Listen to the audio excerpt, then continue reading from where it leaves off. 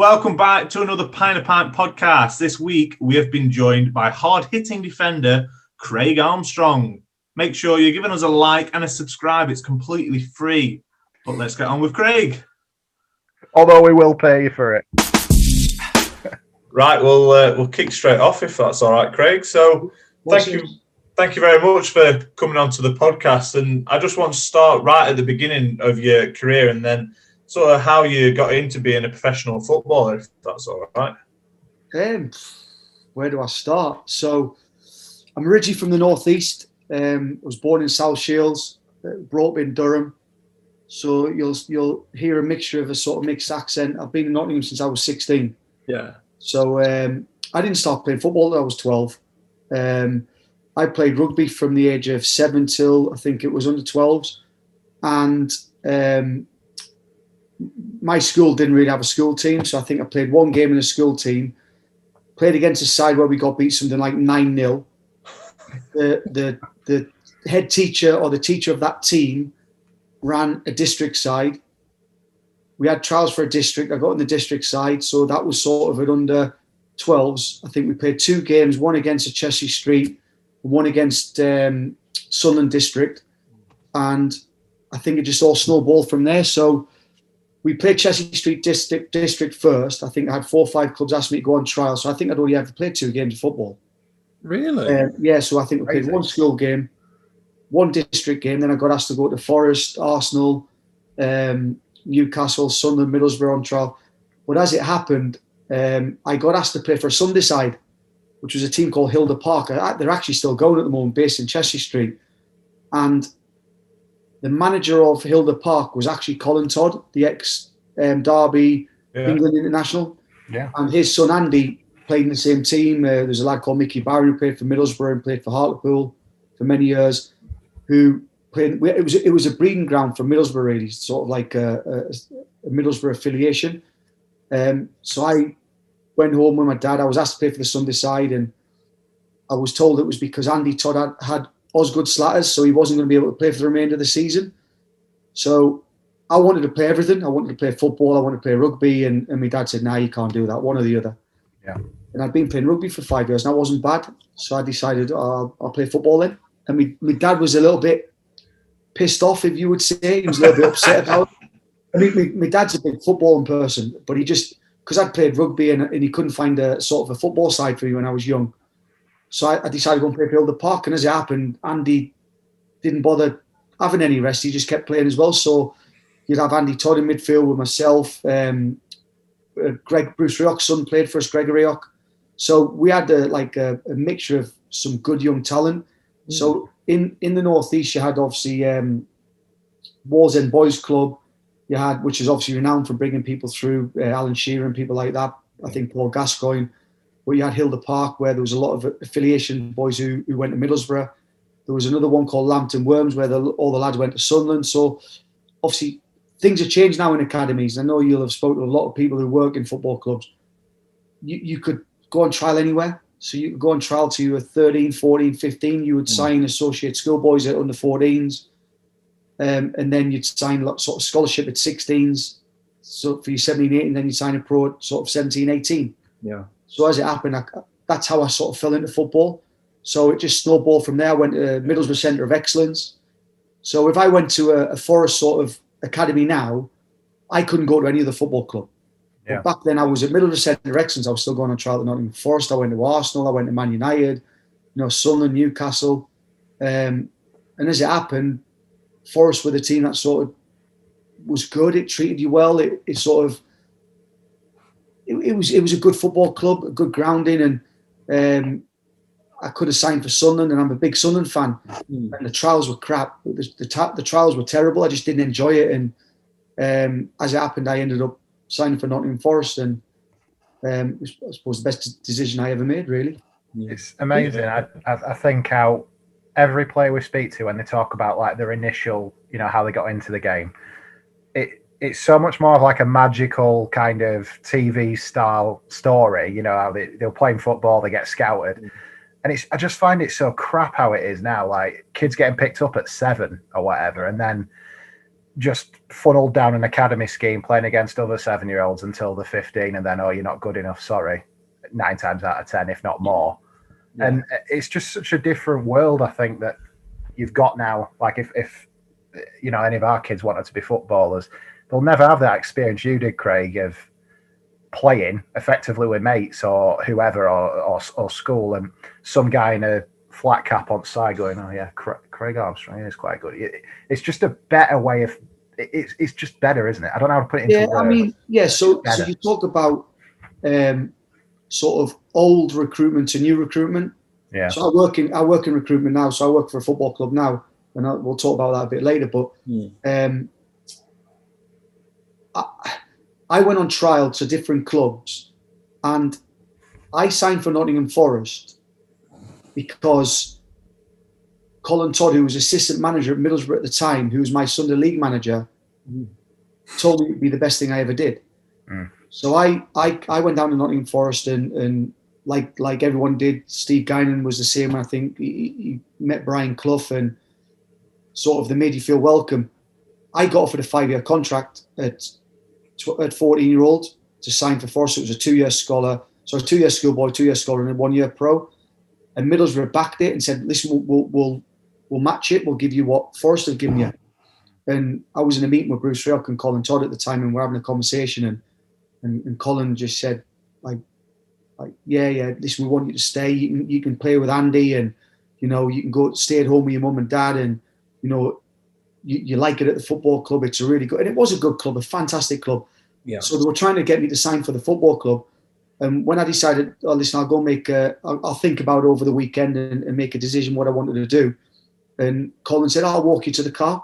So he followed my mum and dad out, and obviously because I had a good relationship with Colin and his son, and I used to go around his house for tea and stuff like that. He said, don't come here.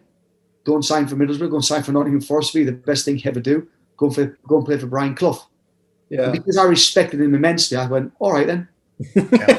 And that's how it actually happened. And funny enough, my scout, Bill Emery, who passed away quite a few years ago, he brought in a lot of talented players from the Northeast. Bill turned up at my house one day. My mum and dad didn't tell me, but I knew he was a scout because he got out the car with a Forest tie on, and he had this big, massive car. And when I signed for the club, you couldn't sign till you were 14. And I'm a end of May birthday. And what he did is I signed the contract in January of my 13th year. Right. And he just said, we'll just stick it in a drawer. Are you all right with that? I said, yeah, I'm fine with that. So I signed for Forest when I shouldn't have. So just got put in a drawer. And that's how I ended up sort of joining the football club, which you mentioned earlier about the recruitment side of it. And it is getting difficult. The thing is, money now is so huge in the game that every club wants to get the best talent they can. Yeah. The problem that could happen is that kids playing football at 6-year-old with their mates, like we spoke about, it's enjoyable. Yeah. The problem is you've got now is every kid wants to be a footballer, and they see the money, they see the wealth, they see the limelight, they see the TV. Kids fall out with love with football. It becomes a lot harder and a lot more ruthless. I don't think there's any more players making it professional now to what it was when I came through. The difference is the kids get an unbelievable upbringing now, coaching, sports science, nutrition, sort of care, family care, really looked after by sort of a well-being person at the football club, depending on what club you're at. You just looked after immensely. Yeah. That's it. I mean, football's so huge now that these clubs can't afford to miss out on the next whoever, can they? So that's anyone who's got half a chance of making it, they snap them up and coach them, and that's just the way it is. But yeah, it does. You don't really get your sort of fairy tale stories that Luke were talking about, although you do still get a few sort of Jamie Vardys and players like that who come through later, but it's certainly rarer, I think, now than it was back in sort of 90s.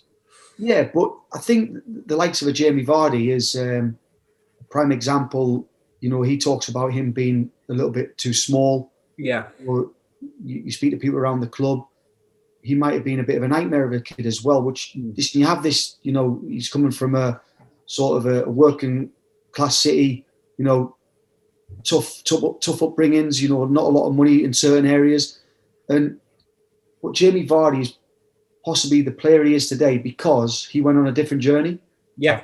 It wasn't straightforward for him. He went to Stocksbridge, was playing at Stocksbridge while he was 16, getting kicked around off men, then moving to Halifax and then doing it again, then moving to Fleetwood and doing it again. And I mean, he just keeps getting better and better as he gets older. And, you know, I think if Jamie Vardy had been given a scholarship at Sheffield Wednesday, I don't think you would have a Jamie Vardy now. No, very possibly not.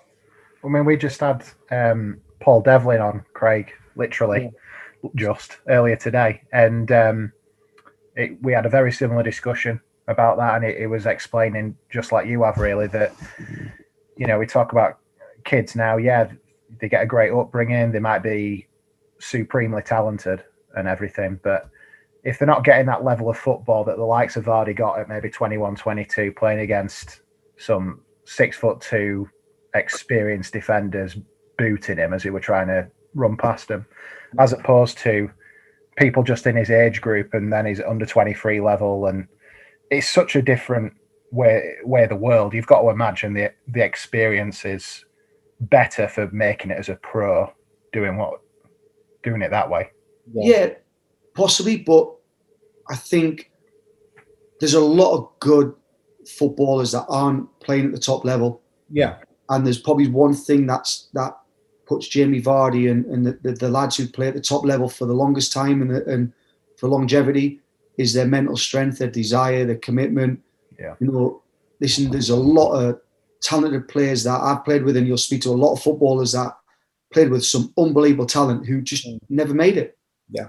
Because they didn't have the passion or the commitment or the desire or just they couldn't cope with different circumstances or knockbacks or setbacks where, you know, I was lucky where I didn't realize what I had until I was probably 25, 26, or realize that you have to be really fit to make a good footballer. I was very fortunate that it happened. People ask me, what do you remember about how you got to where you got to? And it's like, I don't. It's gone too quick. I don't know how I got there. Where had I been in the now and the coaching and the understanding what it takes to be the footballer, the nutrition, the gym sessions, I would have been better for it. But would I have been any better, or would I have had longevity? I don't know, because I had knockbacks, I had setbacks, I was spoken to like crap from managers, I was treated poorly at times, and you have to come through that. You've got to find a way. If you don't find a way, you just, it's bullying. You could talk about it being bullying, and the likes of like again Jamie Vardy, because he's the prime one that you talk about and where he ended up and where he finished and where he's still going.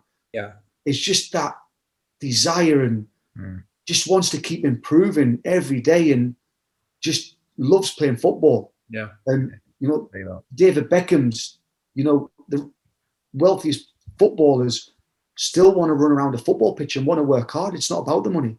No. And that's the difference. That's what sets the best players from the not so good players. Yeah, absolutely. Yeah, you can have all the talent if you're not going to apply yourself and really want it, really go for it.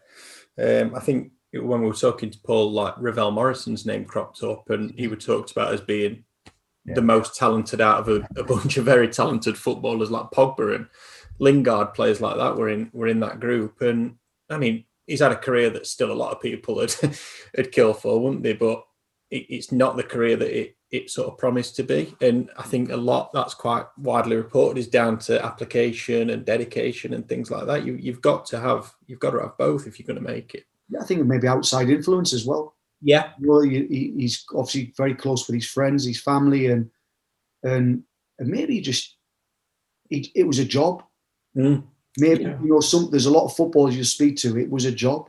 Yeah. Sam, I love playing football, and people ask me, do I miss it? I actually don't miss the play. I still play vets football, no man's football.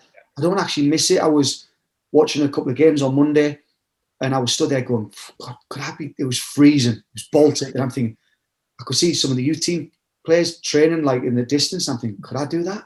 I don't know if I could be asked to do that Yeah.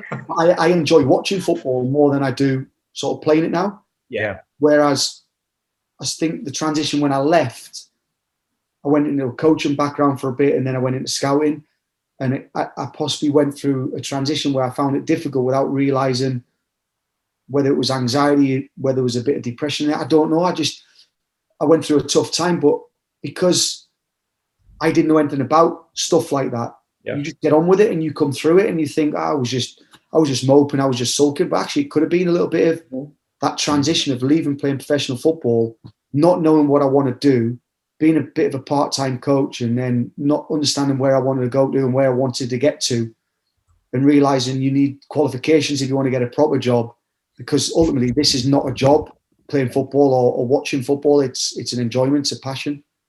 Yeah. So, yeah. So at Forest, he was loaned out to Burnley. How is that for? How is that for a young footballer to sort of go out and get that experience? So I was 19, so I just turned 19 end of May, and I think went to Burnley. My first month was, I think it might be November. I did a month in November, then a month in December. So the manager was Jimmy Mullen, who's from the Northeast, Jimmy. Legend. And how was it? It was strange because it was the old First Division, which was the Championship. Obviously, Forest were back in the Premier League with Frank Clark. I think he got promoted straight back up again. So it was might have been 95 I went, I think. And Frank had said to us, listen, go out and get some experience. So I went on loan and played my first game against Southend. Southend were actually in the sort of like what you class as the old Second Division Championship now. And they had some talented players. Chris Powell was playing, who ended up playing for England. And I've gone to Burnley, and you've got a guy called Ted McMinn, played for Derby. They used to call him the Tin Man, who was great lad, Scottish guy. Jamie Hoyland, who played for Sheffield United. You had Adrian Heath, who played for Everton. You know, you had some unbelievable talented players who sort of were playing at the club.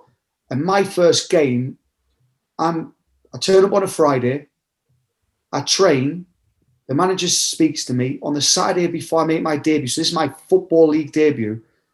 He comes into the dressing room, he says, listen, whatever happens today, this will be the best day of your life. Don't worry about your performance. You'll go out and you'll smash it. Go and enjoy yourself. I said, brilliant. We won 5-1. I got man of the match. I came at the end of the game. He's buzzing, absolutely brilliant. Never spoke to me for another month. That's God's honest truth. Never spoke to me for a month. Did you ever find out why? I'm going to say, from that debut, man of the match, 5-1. Jimmy never spoke to anyone. It was. He had a guy called Clive Middlemass who was brilliant. Clive was top guy. I think he was at Preston as well, Clive. And Clive was brilliant, and picked up a few injuries because obviously I was getting used to the pace and stuff. Playing reserve team football was different back in the day. You still played with first team players, and it was a mixture, and it was a good league, good standard. You know, you'd go and play at Everton, you'd go and play at sort of Anfield, and playing against Neil Ruddock and people like that. So you play against top players at the time, but you're playing in front of a crowd. You're playing with the adrenaline. You're playing sort of for points where it actually matters, you know. And he never spoke to me for a month, and then my loan was coming up to be renewed, and he pulls me in the office on a Friday. My loan runs out on the Saturday. He's going, "Oh, you've been magnificent for me. You know, I want you to stay for another month. You've been brilliant. You know, I thought you'd been top." Going, "Yeah, all right. Yeah, I'll stop for another month." Never spoke to me again. Never spoke to me again. I just didn't know whether I was coming or going. And what I ended up doing, I just said, I think I ended up going to see Frank Clark, and said to Frank, I wasn't enjoying it. I didn't, because I was injured as well. I picked up a few injuries, and it was frustrating for me. And I sort of had a bit of sciatic problems with my hamstring. And so I ended up coming back, and it also coincided where they played Liverpool in the FA Cup third round, and I wasn't allowed to play it. I wasn't allowed to play in it for whatever reason. And I think the first game was postponed because of snow, and then they had it 7 days later. So I never really played a lot of games, but it was a great experience. And I still speak to some of the guys that obviously played at the time. You know, still see them on the circuit. A couple of the boys work for Everton, scouting. So you still see them. Met some really good people. And listen, I think if you speak to anyone, I think being able to be loaned for 1 month or 2 months or 3 months is better than being loaned for 6 months or a year. Yeah. Because if it doesn't work out and you've signed a year agreement, there's no get out for both clubs. You're at a football club where you're not playing and you can be frustrated. Where there it was a bit easier. If they didn't want you, they could send you back, and if you didn't want to stay, you could go back. Yeah. So I think that helped me, because obviously the year after I went on another loan and a couple of loans, and so I ended up having 4 loans before I actually played in Nottingham Forest first team. Yeah. The time you were at Burnley as well, I'm a Burnley fan. That weren't clear. Well, went like that. Yeah. It was a weird time that we just got promoted to what's now the Championship. We actually got relegated that season because we didn't have the squad for it, unfortunately. It turned out, but yeah, it were getting a bit. There's been a lot of rumours about Jimmy that season, Jimmy Mullen, but he were under pressure from fans, and there's a really well-known story around Christmas of that season. In the chip shop, was that?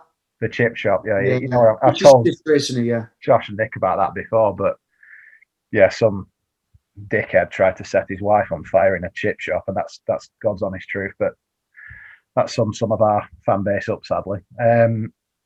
But yeah, it's an interesting time that you were there. Like you said, we did have a good squad. I think was that like Andy Cook, Kurt Nolan, Andy Cook was there, and obviously John Mullins was coming through. Brassy was coming through. Yeah. Obviously, you had Andy Saville signed. You had Big John Gale who came in. Big John Gale, yeah. Paul Stewart came on loan as well from Liverpool. When he just been between sort of his. Listen, it was to be around. I mean, like I watched Paul Stewart scored the winner against Forest. Yeah. Cup. I was at the game with Forest, and I'm playing in the same team with him. When you sort of, it was a great experience. I mean, you're gonna laugh at this. So I actually see Jimmy around because Jimmy does a bit of scouting for Millwall. Oh right, yeah. Okay. And then when I finished my career, I went and played for Hucknall Town. Des Little, who played for Forest, was manager of Hucknall Town. So I said, "Yeah, I'll go and play a bit of football for you." So I live in Nottingham, so it was only up the road. And we were playing against Market Drayton, which is obviously a team in Stoke. And I was playing left back, and the pitch is crap, floodlights are crap. And this manager was giving us a bit of jip on the bench. And I basically told him to F off. Give it all out. And the next, so I've told him where to go and told him to go and swivel and called him a knobhead and everything. And literally after I finished, called him a knobhead. I goes, "All right, Jimmy, how are you doing?" He's gone, "All right, Craig, how are you?" And then we started having a conversation. There's games going on, and I've not even took the throw in. It was so surreal. But every time I see him, catch up with him, and I used to say to him, "Jimmy, can you remember when you brought me on loan? You never spoke to me for a month." Honestly, but you laugh about it now, and maybe he might have done things differently. But listen, he was going through probably a tough time. Obviously, there was talk around his health and stuff like that. And then obviously what had happened with his wife. But you see him now, and he's such a lovely, lovely guy. What a top guy. Well, he's absolutely loved by Burnley fans. There's been a campaign to get him back at half-time draw for years, because he left under a cloud, and then there's always been this belief he just doesn't want anything to do with the club, which is understandable with what happened. But if you know Jimmy and you see him, Craig, tell him Burnley fans do love him. I definitely will. And they want him back at half-time to give him a clap that he deserves. Not that we can do it at the minute. Yeah, tell me about it. So, from Nottingham Forest, you did join Huddersfield Town for, I believe the fee was about 750k, which is quite a large fee at the time. Yeah, I'll take that. How is that for you? And was there any added pressure on, obviously, with such a fee around it? Not so much. I mean, again, so Ron Atkinson, so I'd started the Premier League season when we got promoted. Obviously, that was the season Van Hooijdonk had gone on strike. So Kevin Campbell to Trelleborg, and obviously I used to room with Stevie Guinan when we were in the Championship, and it was strange because they got rid of Harry Bassett, and Ron came in, and obviously I played the first game. I played the first 3 or 4 games. Ron came in, and he said, "Listen, you know, we've had a bid from Huddersfield, and listen, you don't have to go if you don't want to go. You know, you've got 18 months left on your contract, but I've been promised the money." And I always said to myself, if anyone ever came in and offered money for me and the club accepted the bid, I always said that I would leave. Now, I spoke to Mickey Adams at the time, who was obviously reserve team manager around the first team as well. And Mickey said, "Listen, Ron's not going to be at the end of the season. Stick it out. you don't have to go. It's a good club. You're part of a good club. You'll get back in type thing. So I knew I was going to play for the rest of the season. I was going to be in and out. But as it happened, Marcus Stewart was at Huddersfield. And I was on loan with Stewie at Bristol Rovers when Marcus was a player. And I actually knew Huddersfield had bid 750 3 weeks before I actually went, because I had a phone call from Peter Jackson asking me would I be interested in coming to Huddersfield. He said, I don't know anything about it, Jacko. He said, we'll put a bid in for you. I said, well, as soon as they tell me, then we'll have a conversation. So it wasn't until 3 weeks later I was told that they'd put a bid in for me. But I'd sort of in my own head, I'd sort of agreed, I think, that I would go if I could get the right sort of contract and make it right for me. I wanted to go. I wanted to try something new. I've got relatives live in Huddersfield, like my mum's sisters and my cousins are all there. And, I'm not saying that's the best thing to go where family is, but I knew people. Dave Phillips was at the club. So Dave Phillips had gone from Forest. So I don't think the fee was a big thing. Let me just get in there. It was meant to be $1 million, but just before I signed for the club, Huddersfield said they weren't going to pay the other 300 grand on appearances. So I think Forest wanted the money. And I think it wasn't to give to Ron. I think they ended up not giving him a penny of the money. So I think it was just they were struggling financially. Do you know what? What an absolute fantastic club. I never wanted to leave the football club. They went through a tough time. Obviously, when they got relegated, the chairman took over. They didn't have the money to sort of support it. When Barry Ruby obviously had come in and took over the club, the season after, I'd signed in February. Then Peter Jackson got sacked. Barry Ruby bought the club, bought Steve Bruce in, and I think things just changed. And it was a good club, real good club. They wanted to try. They had ambitions to get promoted. They spent money. Brought George Donison from Blackburn, bought Christopher Kenyon from Bury, and they spent money. Dean Gorey from Ajax, Kenny Hines from Trammy, who was an outstanding player. Scott Sellers, top players.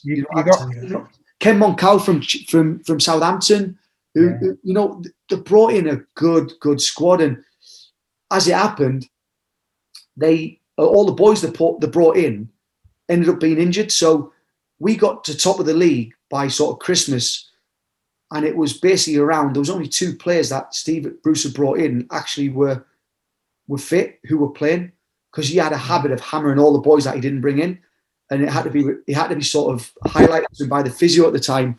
You are aware that all these boys that you've brought in aren't even fit. The boys are here before the lads who've got you to the top of the league. So, but listen, it was just a good club, family club.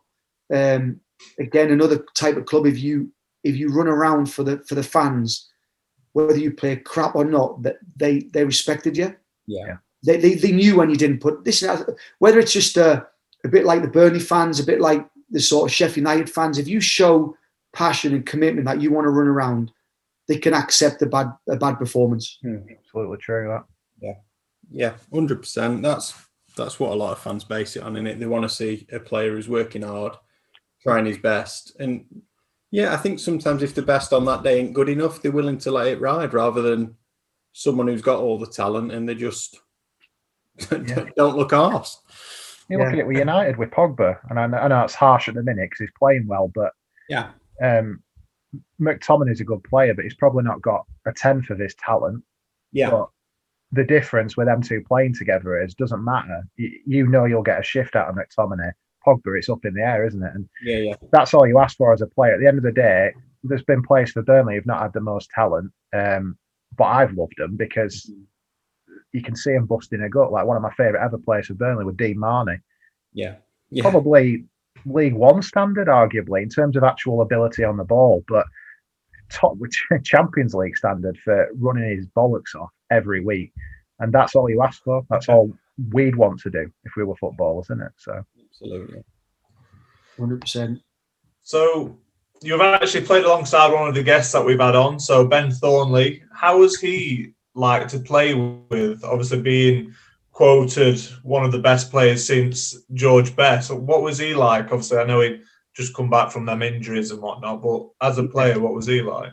Do you know what a top lad Ben is? I've obviously bumped into him a few times at games because he does Man United TV.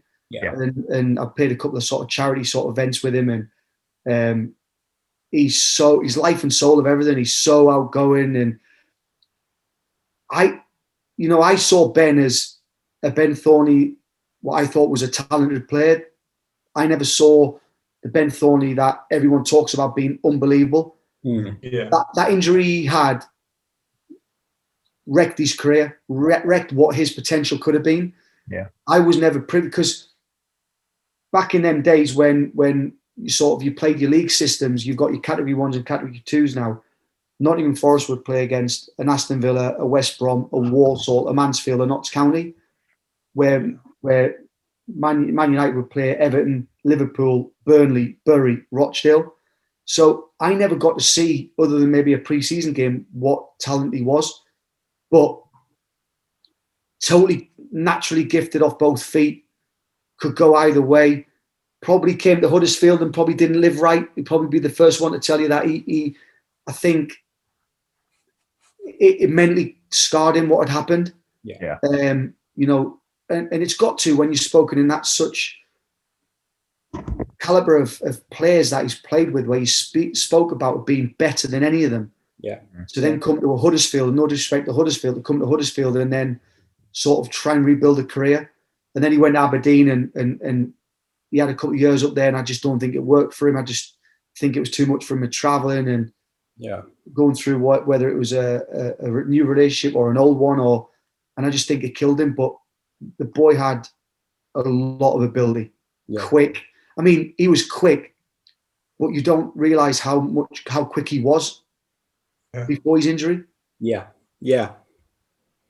But listen, good guy. Very open and honest. That saying what you've said, really, that absolutely it did ruin his career. He did still go on and rebuild a career, but yeah, it's a shame, and it would be great to turn back time if possible and just see how good he could have been.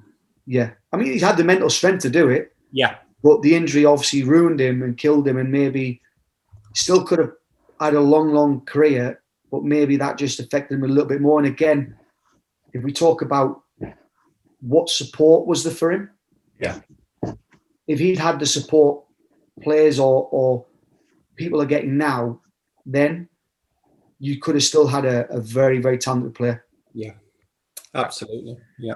With that season, I think it was a 98-99 or potentially 99-2000 season, Craig, you had at Huddersfield.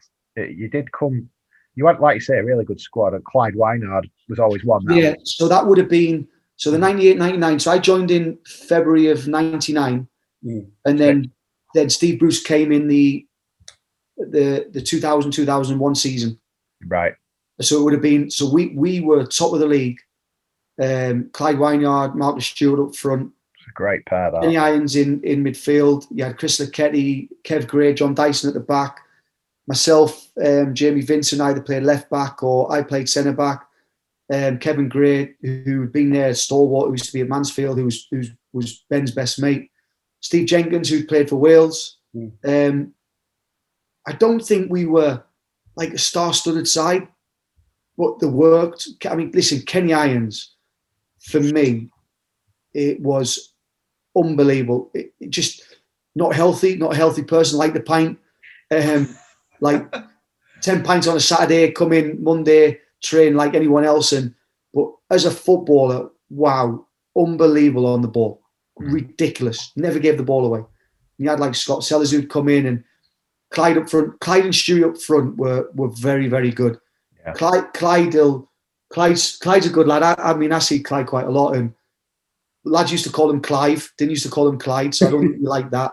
And they used to call him sometimes Wide Yard instead of Wine Yard, because he always used to miss the target. I think we played Liverpool in the FA Cup. I played centre back with Kevin Gray, and I think Ben played wide left, and Stephen Gerrard was playing right back at the time.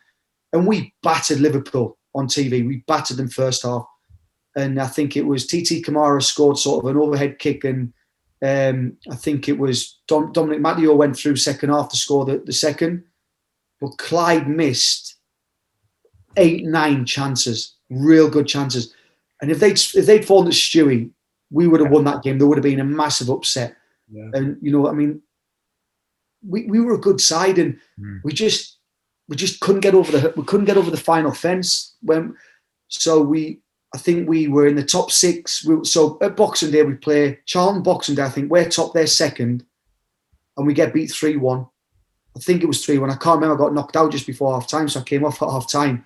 But we got beat, and then we fluttered and flitted and didn't perform well enough that season. And we came to the last game of the season against Fulham, and we needed to win to get in the playoffs, and we got beat 3-0.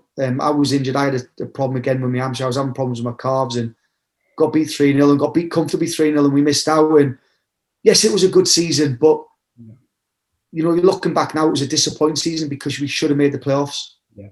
What you've just said there is almost a carbon copy of one of my favourite ever seasons as a Burnley fan. I don't know why it is, because, like you say, you've had so similar to what you've just said for Huddersfield. Really, it's a failure, but we were top at Christmas, and second was Kevin Keegan's Man City. And we played them on Boxing Day, and at Main Road, as it was, got absolutely twatted 5-1. And then on the last day of the season, I mean, we were like 8 points clear at Christmas. On the last day of the season, we had to beat Norwich by 2 goals to get beat Coventry by 2 goals to get playoffs, and then we didn't even get in the playoffs. And it's very similar to what you've just said there. Do you think it was the psychological effect of Charlton beating you then that kind of made your second half of the season so much worse, do you think? I don't know. I mean, this sounds silly, like, because of stuff like that's highlighted so much more now in the game with the analysts, Carragher and Neville, and how they'll say things affect you. I don't look back at that and think we got beat off Charlton, that's why we didn't make the playoffs. I just think, didn't we send, I can't remember if we sold Marcus Stewart, or if that was the year after we sold Stewie. So I think we sold Marcus the year after, but I just think it just didn't work out. It just didn't happen. We sort of struggled. I'll have to look at that. I don't know if it was Stewie was sold then, or I even think Marcus might have been sold by the end of the season, where I think Clyde only ended up scoring 1 goal in 15 games, if I'm right. Because I think we sold. You might be able to tell us now if you're on the internet. I think we sold Stewie and to Ipswich, because I don't think Steve believed he was good enough to play in the Premier League. I think we sold him in the February, and I don't think Clyde scored another goal. I think the only goal he scored was away at Charlton, where we won 1-0. And I think we got battered for 89 minutes of the game against Charlton at Charlton, and we won 1-0. Yeah, it was controversially sold. It was 2001, wasn't it? At 99, 2000, the running apparently towards the end of the season, the final. Yeah, it would have been the end of the season of. Yeah. It would have been the 2001 season, so it would have been that's wrong, but 2000. Yeah. So Steve sold him, and now one thing about Stewie is that he would go through a stage where he might not score for 8 games, 10 games. Well, guaranteed he'd finish with 25, 30 goals a season, because he'd go and score 15 goals in 8 games. Yeah. He is one of the best. Listen, I played with some good strikers, but listen, he's a good friend of mine, and I still think to this day he was one of the best strikers I've ever played with, because he was never the quickest, but he was so comfortable on the ball, lovely feel, lovely left foot, and could finish, could score goals. Didn't he? He did it Ipswich, was it? Yeah. He did it in Transport. He were always a quality player, I thought. Yeah. Well, we ended up, funny enough, we ended up playing Ipswich that season, and he hadn't scored when he went to Ipswich. Again, Stewie maybe not living right at the time when he went down, new environment. And I think he scored his first goal against us, and they beat us 2-0. Yeah. And we played all right that day, but they beat us 2-0. They had him and Dave Johnson up front. So they were good, and James Scowcroft was playing, and Jim Magilton, I think, was there as well, I think. So they weren't bad, and he ended up going and scoring a goal in the final, and they got promoted. Yeah. Yeah. If you're going to talk about why we didn't go, I think that's why we didn't get promoted, because we sold a partnership that was working. Yeah. Yeah. Maybe at the time, 2.3 million rising to 3 was that maybe Steve thought that was a real good money at the time, and probably was back then. Yeah, it would have been. Yeah. Yeah. Yeah. So moving on a little bit then. So from Huddersfield, you did join Sheffield Wednesday. I believe that season they finished 22nd, which ultimately got them relegated. But they had some class players in that team, such as Kevin Pressman, Grant Lloyd, Owusu, who's actually coming on our podcast in the next week or two. What is that like for a team sort of getting relegated and the morale sort of in that squad to rebuild the next season? So as it happened, so I joined in the 2002 Sheffield Wednesday, February.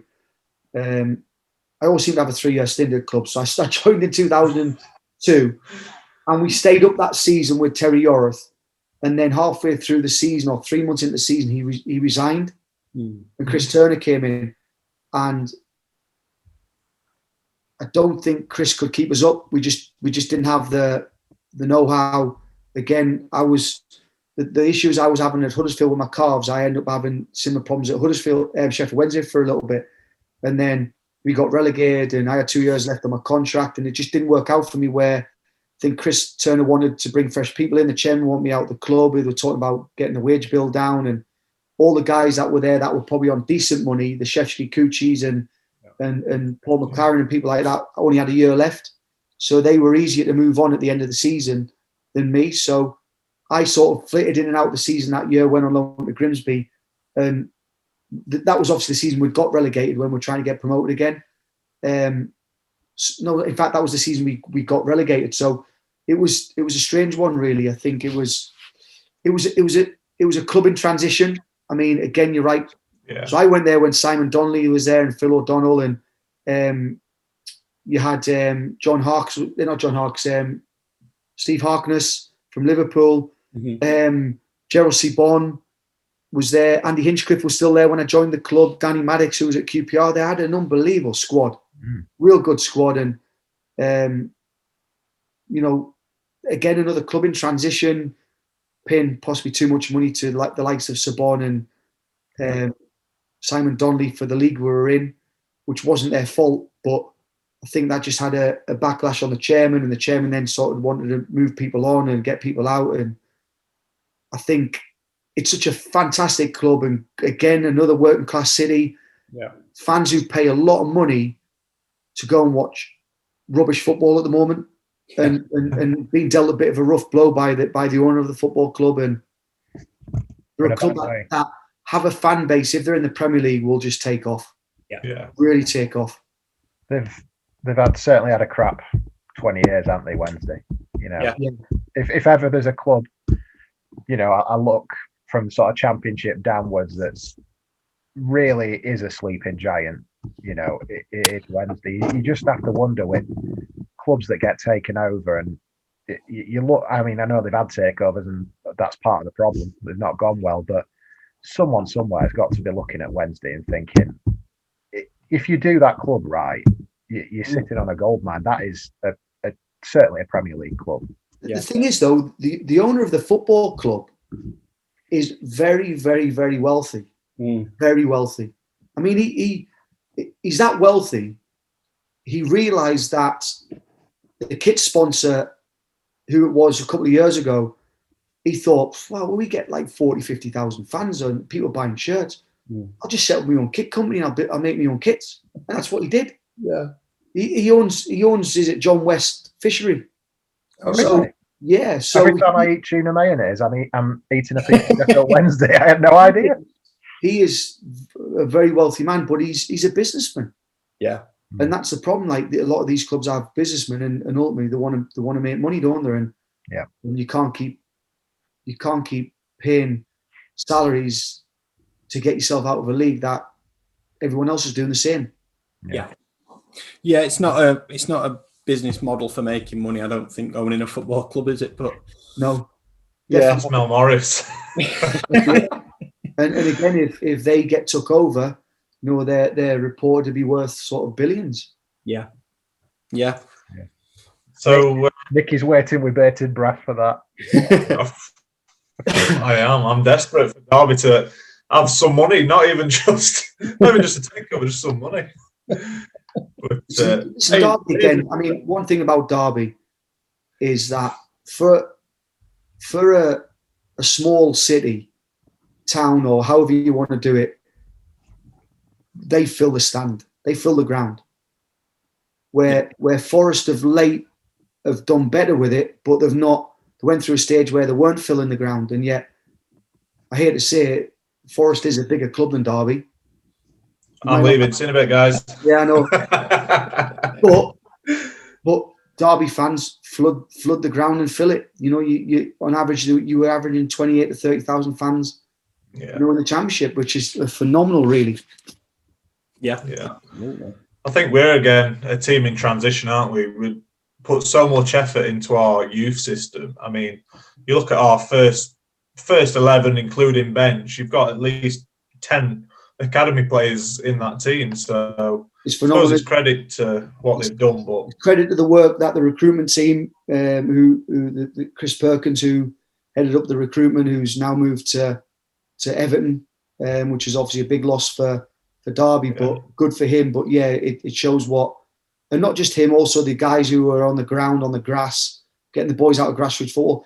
The guys that are in Nottingham, robbing the place from Nottingham, bringing the boys over from Nottingham City Centre, and just stay in your own patch, just take your own place. Don't leave us. Ridiculous. yeah, brilliant. So moving on again a little bit further into your career, and with Cheltenham Town, who's a massive part of sort of our podcast, really, 'cause we've got a good little relationship with them as well. But how was your time with Cheltenham? Obviously, I think you was previously with Grimsby Town, but how was your time at Cheltenham? Yeah, so if you look at my Wikipedia, it doesn't read very well because it talks that I took a year out of the game where I didn't. So when I left Sheffield Wednesday, I went to Bradford for 6 months. Colin Todd was manager. Colin Todd of a youth team manager was totally different to a Colin Todd of a first team manager.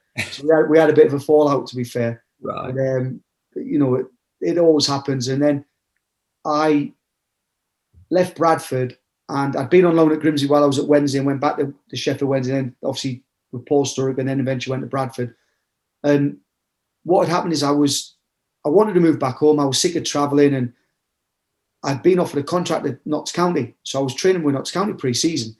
But in the meantime, I'd been down to Cheltenham and met up with John Ward and Keith Downing, Keith's now obviously one of the first team coaches of Bristol City with Paul Simpson, and met up with them, and they wanted to bring Mickey Bell in from Bristol City.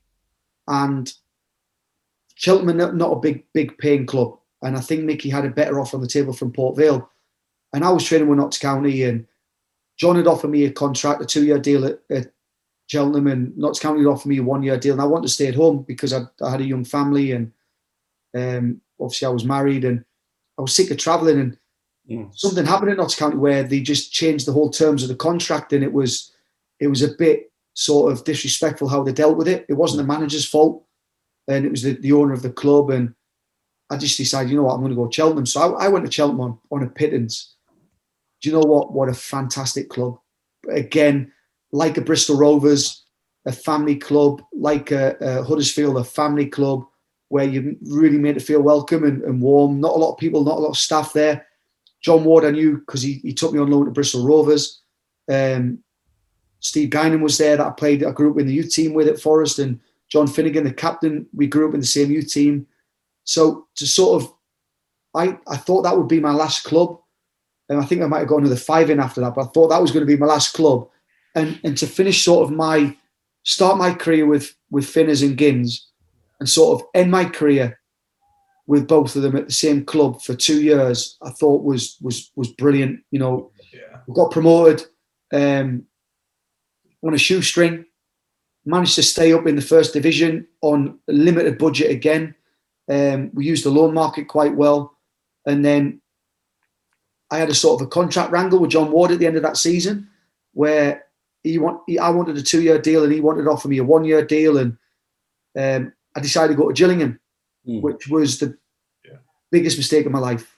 You know, it wasn't the club. It was too far away. I'd been on loan to Gillingham as a young kid and with Tony Pulis, and I didn't enjoy being that far away from home, and I didn't like the feel of it. The club's a brilliant club, by the way, you know, great people. It just didn't fit me, and I probably didn't play well enough when I went back. And Paul Stimson came in, and he had his own ideas. He wanted to bring in everyone from Stevenage or from non-league, and we were League One. And which, by the way, I don't have a problem with that. And I just said to Paul, listen, if I'm not for you, I'll gladly leave. I've got a young family out. It's not about the money. And, without going into too much detail, we had a massive fallout, and I left the cloud in a bit of a cloud of smoke with him. They paid me up, and I did an interview with Gloucestershire paper, and Cheltenham were playing Gillingham at Gillingham on that Saturday, and I'd left on the Tuesday, and I'd already agreed to go back to Cheltenham. But I was going to the game that day, and I got a phone call from Paul Stimpson saying, basically rang me 4 times from withheld numbers, and then I got a phone call from Delroy Facey saying, and I was at Huddersfield with Del. He says, Craig, don't come to the game. Stimo wants to kill you. He goes, what are you on about? So what he'd done is, this article I'd done, he'd put up on the wall in the dressing room. No. Said, this is what your teammate has said about you guys. Now, what I'd said was, I'd gone to the hotel on the Friday night before they played on the Saturday. I'm joining Cheltenham on the Monday. No one knows I'm joining Cheltenham. And I got asked on the Thursday interview, your old side's playing against obviously Cheltenham, your new side's playing against Cheltenham, how do you think it's going to go? And I said, I've left the club. And they didn't know, and said, well, why? Because it was just a mutual thing, I wasn't enjoying it, and I've got something else I'm going to go to. And I didn't tell them where I was going, and they asked me a question. So then, what do you think the result will be? Who do you want to win? And what am I going to say? I said, well, I want Cheltenham to win, don't I? She says, I hope Cheltenham absolutely stuff them. and then they went on about, how things had worked out. And I said, listen, Paul Sturrock was a really, really good sort of coach, fantastic coach, great trainer, loved these sessions, but he was the worst manager I've ever played for. Couldn't manage people, managed international people, treat them really poorly. But a really good coach. And what he did is he put on this article how I'd sort of wanted Cheltenham to win, and I wanted Gillingham to get beat, and it was like a lot of negatives. But he managed to leave off on the article that I'd said he was the worst manager I've ever played against. And he brought in a guy called John Nutter, who actually was a very, very good player. And I wish John all the best. That's for him. I was more than happy with that. Yeah. But they didn't know I was going to Cheltenham. so as it happened, and again, a little story, I went to Cheltenham and we stayed up, and Gillingham got relegated.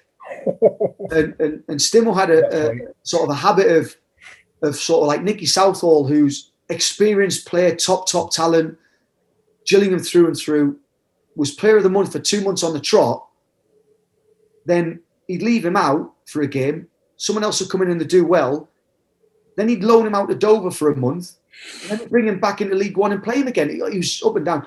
So I was annoyed with Stimo because obviously of what had happened. So I went out on a night out in Bristol with a few cricketers who played for Gloucester Cricket and a couple of lads who played for New Zealand, and we're on a night out and we'd just beaten someone 1-0 and they got beat off Crewe 3-0.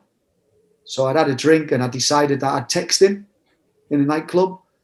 So I text him saying, "You're a good manager, aren't you?" And he and this is after the relegation, is it? No, I hadn't been relegated yet. Oh, right, okay. I just said, "You're a good manager, aren't you?" And I put, wah, like, and I'm in the bar. There was no reception in the bar, and it kept filtering in and out. And I had a couple of missed calls on my phone. It was withheld. So I got outside the club, and I'm with Seamus McDonough, who played for Gloucester, and a lad called Steve Kirby, who played for Gloucester, who cricket coach at Derby now. And we'd had a few drinks, and I listened to a couple of messages on my phone. There's a message from Paul Stimpson, basically threatening to kill me. And when I see you, you're a dead man and all that.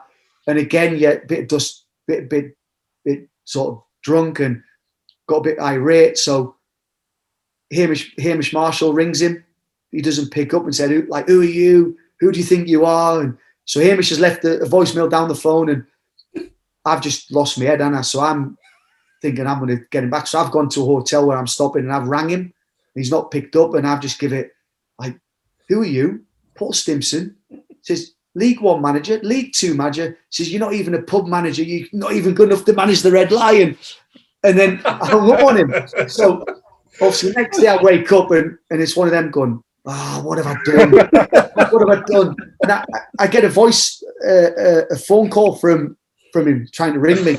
So I'm thinking, how do I get it? I don't want to speak to him. I can't, and I'm thinking, so I just thought, says, Stimo, listen, you've said some things and I've said some things. My phone call last night was a reaction to your voicemails. I just said, someone banded my phone. Someone got my phone and banded you, and I didn't realise until you'd sent me the message. It was me who'd done it, but I just thought I'd cut my back. So talk about karma. I'm leaving Cheltenham with Martin Allen. I'm going to Burton on loan with Nigel Clough. Yeah. And Cheltenham are playing, I think it's are playing Gillingham in the FA Youth Cup. And I had a really good relationship with Martin Allen. I wasn't for him. He wanted to move me on, but he was fine with me. But I still don't know whether it was because maybe Paul Stimson played with him at a couple of clubs and they had a relationship and he told him that he didn't like me and all that. But so I'm in the boardroom and Paul Stimson's son plays for Gillingham. Right. So I'm in the boardroom and I'm talking to like a couple of guys and it was chocker. And who walks up the stairs? Paul Simpson. And he walks up the stairs and he walks past me, grabs me around the neck and he says, you ever ring me again, I'll break your fucking legs. Right. So I'm like, all right. And I'm stood with Ian Wone, who I played with at Forest. He was at Portsmouth. They had him in the next round. He goes, have I just heard right? He come back to me and he says, I'm telling you ever ring me again, I'll kill you. Right. Now, my only regret was that I didn't turn around and say to him, Simo, I'll give you a ring later. That's all I didn't say to him. But listen, right, can we get Paul? Can we ring him right now? It would have been funny if I'd done it. Ring him now. I look back at it, and I think, like, listen, he was a fantastic coach, and what he did at Stevenage was phenomenal. And again, difficult club to manage sometimes at Gillingham with, Paul Scally, really fantastic chairman, puts his money in, and sometimes if you're not having success, he moves people on. And I just think it was a difficult time, but I still stand by it. I think he could have managed me better than what he did. I was a senior pro. I wasn't someone who just played non-league and all that. I'm an honest person. If he just said, listen, you're not for me, I'd have gone, not a problem. I'll find myself a club. I was more than happy to do that.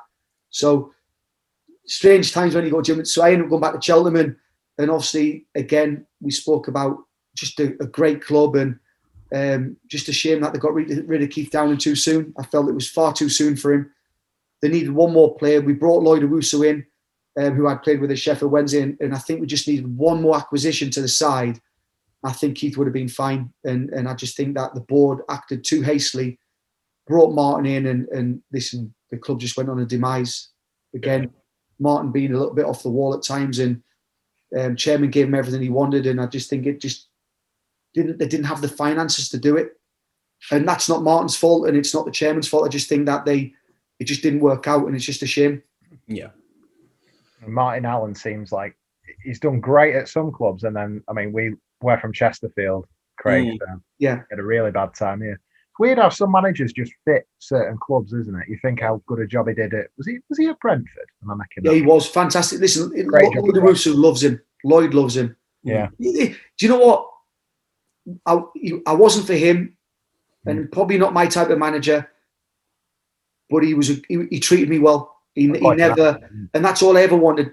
As long as he said, "Listen, as long as you run around and you work hard for me in training, I don't have a problem." I said, "I'll take that all day long." Yeah.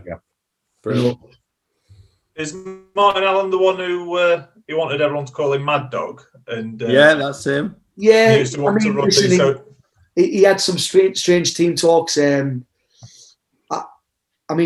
played Tranmere away in the league, and he brought 6 or 7 lads in on loan. He could only play 5 on loan. So we had Scott Murray from Bristol City and a few other boys from Bristol City, and he's pulled me on the bus and he said, "We're stopping in a hotel for a sleep in the afternoon." So we left early. He pulled me on the bus. Said, "Listen, you're not involved tonight. I want you to take the guys who aren't involved." And just do a session with him in the gym. You're in charge. I want you just to sort of be my right hand man. And he was really good at that, to be fair. He didn't involve you and then involved you. So I was knackered as well. So went in the gym and did a bit in the gym and didn't really put it in. I thought, what's the point? And he pulled me. We turn up at the sort of on the team bus, and he walks down the bus and he said, "Did you do a lot in the gym?" I said, "Yeah." He goes, "Well, no, did you do a lot in the gym?" "Well, I did enough." He goes, "Oh, how are you feeling?" Because I'm all right. Because good, you're on the bench. So he had a habit of doing that. So lads would be able to rest and recover where I wasn't resting and recovering. Yeah. But his team talk in the afternoon. They had a garden in the hotel, and you had like these big sort of bifolding doors that led into the garden, and there wasn't a lot of space. Maybe only 20 meters from sort of the bifolding doors to the conifer trees.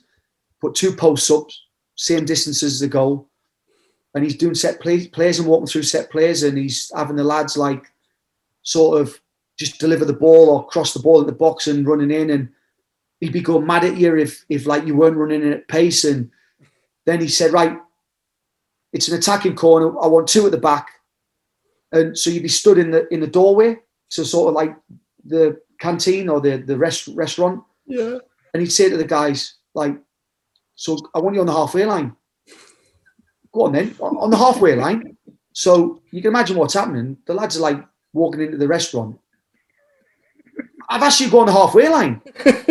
So the lads are walking like 20, 30 meters into the sort of the hotel lobby. And they're actually, you can't even see the set plays. You can't even see them. They're literally in the kitchen to do the set plays. And then he's got a lad called Lee Ridley, who we brought in from Scunny. Ridder's a good lad. And Ridder's he's right-handed, left-footed. Right. Okay. And imagine in the garden, I'm trying to paint a picture. So if I'm the halfway line and there's the goal, Yeah. there was a wall here that went round here, and there was a swimming pool. So the lads were taking corners from round the corner. So anyone stood here couldn't see them taking a corner. And then he'd say, "Right, there's a free kick outside the box." So he put the ball down right next to the wall. So Ridders would be stood taking like an in-swinging free kick. And he said, "Take the ball back." Because like, "Gaffer, there's no room." Because take the ball back. So the ball would literally be stood up against the wall, right? And Ridders would be sort of stood. And you imagine like trying to get your foot to cross it, you can't.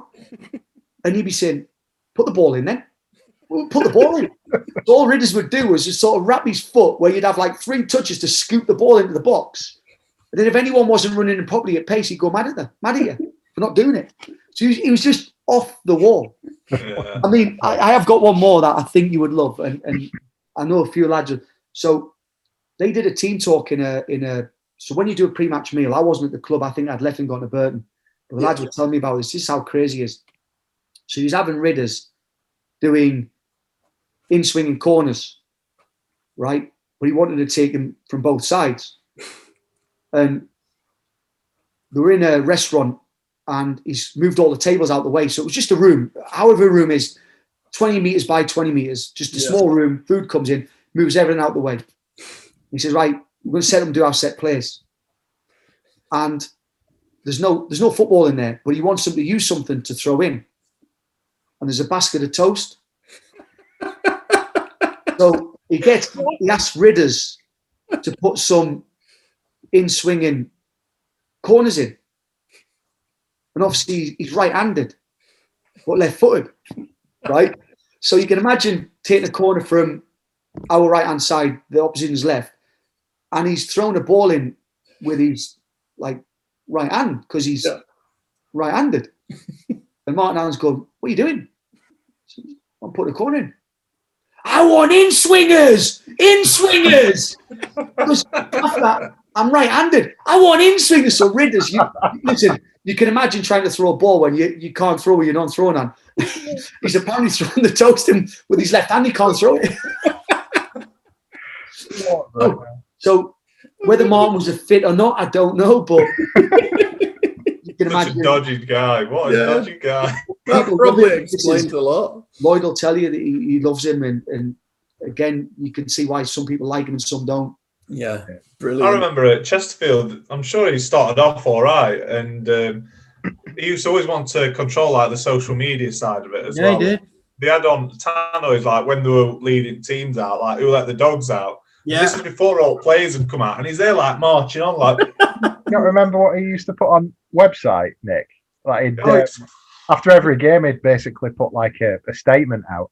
Yeah. And he'd always sign it off, "Take care, Martin." Yeah. Yeah. He'd announce players and all sorts, wouldn't he? Today we've signed an hard-working lad from Yeah. Kettering who... It was a butcher's dog. Do you remember that? Yeah. What a guy. Get Martin Allen. Yeah, on. he's Brilliant. done well at clubs. He's done well. He'll Yeah. be a fit for some Yeah. clubs and other clubs he's not, but he wants to run it from top to bottom. Yeah, proper old school manager, I think, is the Yeah. impression that you get. If it's all right, Craig, before you go, we've got a little Pro 5 quiz. It's all about your career. It's only 5 questions, if it's all right for us to run through that. Of course, Yeah. it is. Perfect. Okay, so we'll just run through quick. So straight into it. Number 1, you made over 350 league appearances in your career. Who did you make the most appearances for in the league? In the league, I would probably say Huddersfield. Correct. Huddersfield 102. Second was Cheltenham with 89. So yeah, not a bad career. 350 appearances.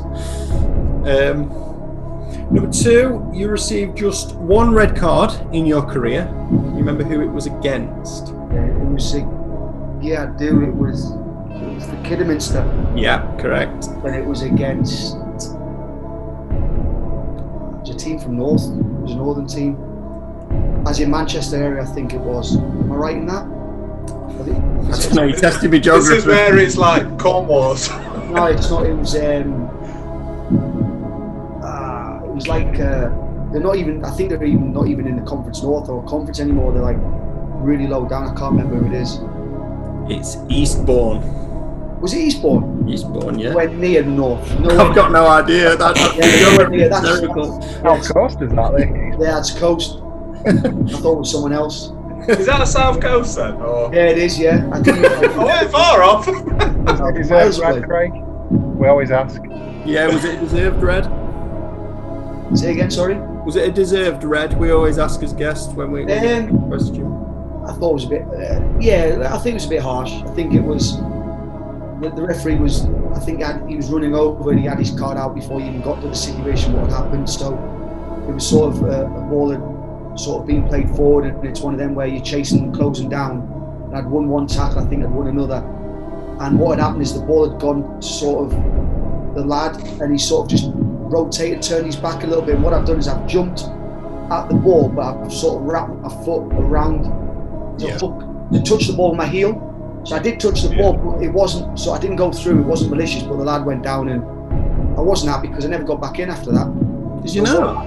So it was a 3-game ban, and they would have played sort of Tuesday, Saturday, Tuesday. I would have been back in. But because of the poor weather, it ended up being like a Saturday. A week later, the game was cancelled. Another Saturday ended up being 4 weeks, and then the lad who got in, like called Lee Baker, who used to be at West Brom, did really, really well, and they went on a run. And I think Yatesy didn't want to change the side because they're actually done quite well. Just a bit of a bummer. Yeah. Number 3, you scored 14 goals in your career, which is not a bad return, with your first come in for Nottingham Forest in a League Cup game, away against who? Away?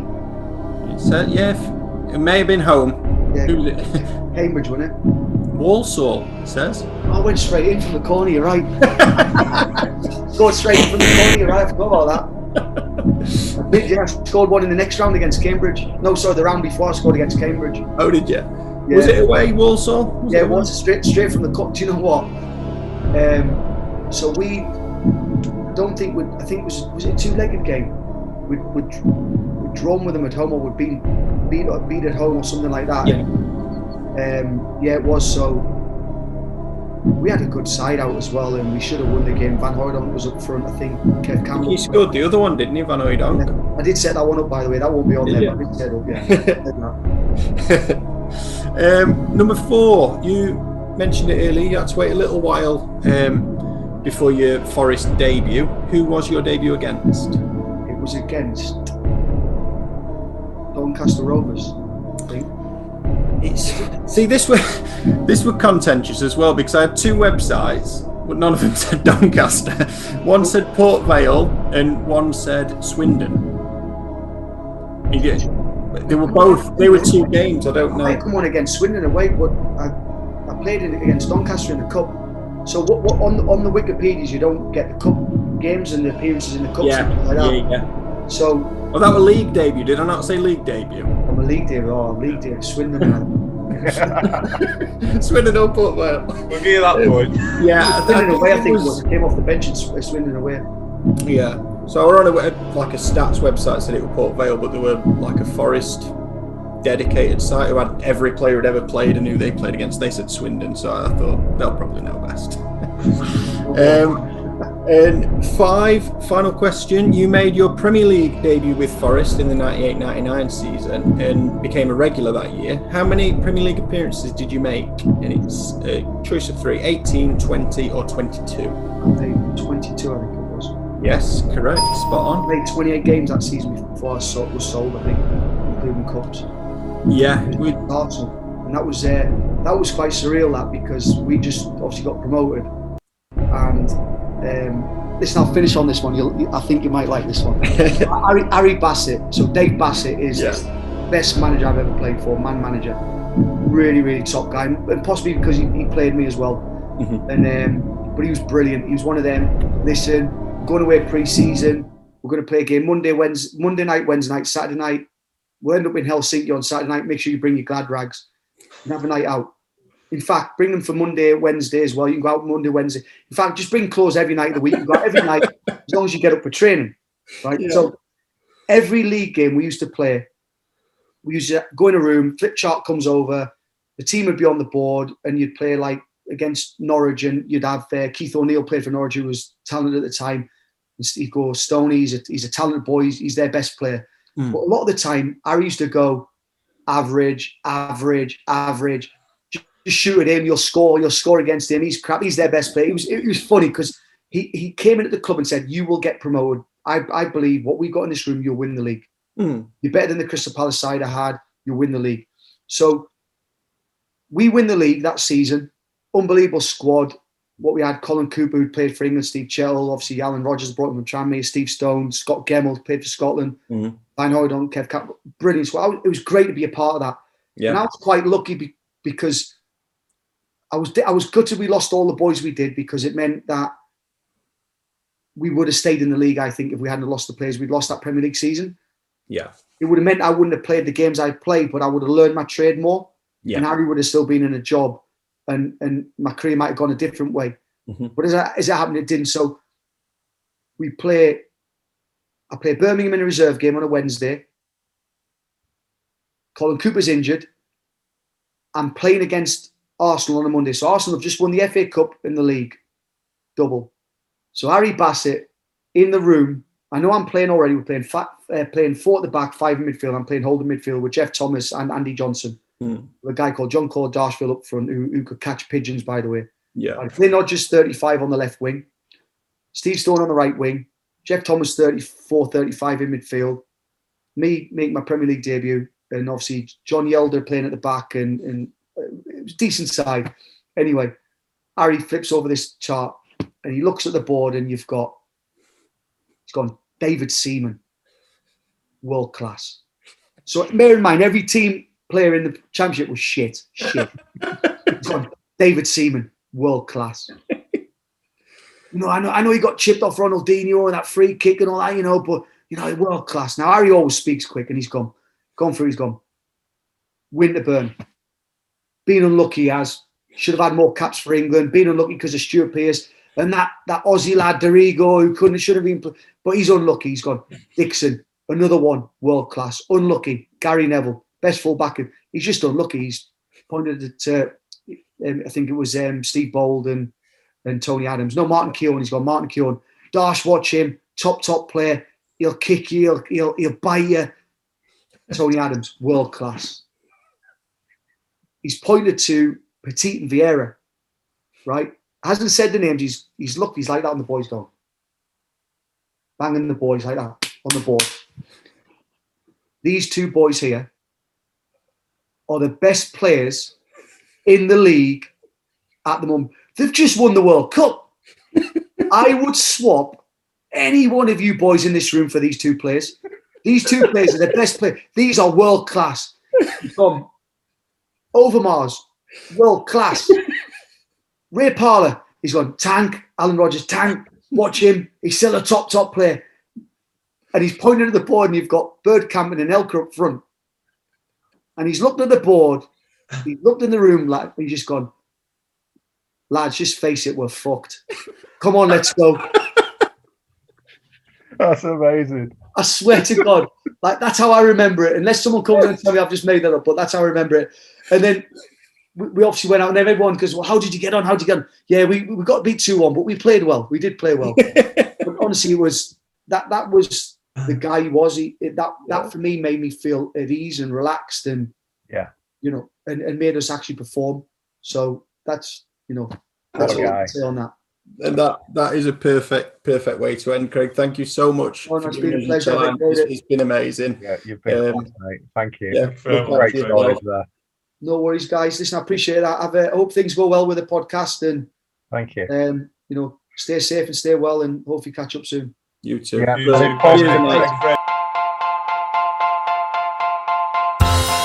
Pioneer.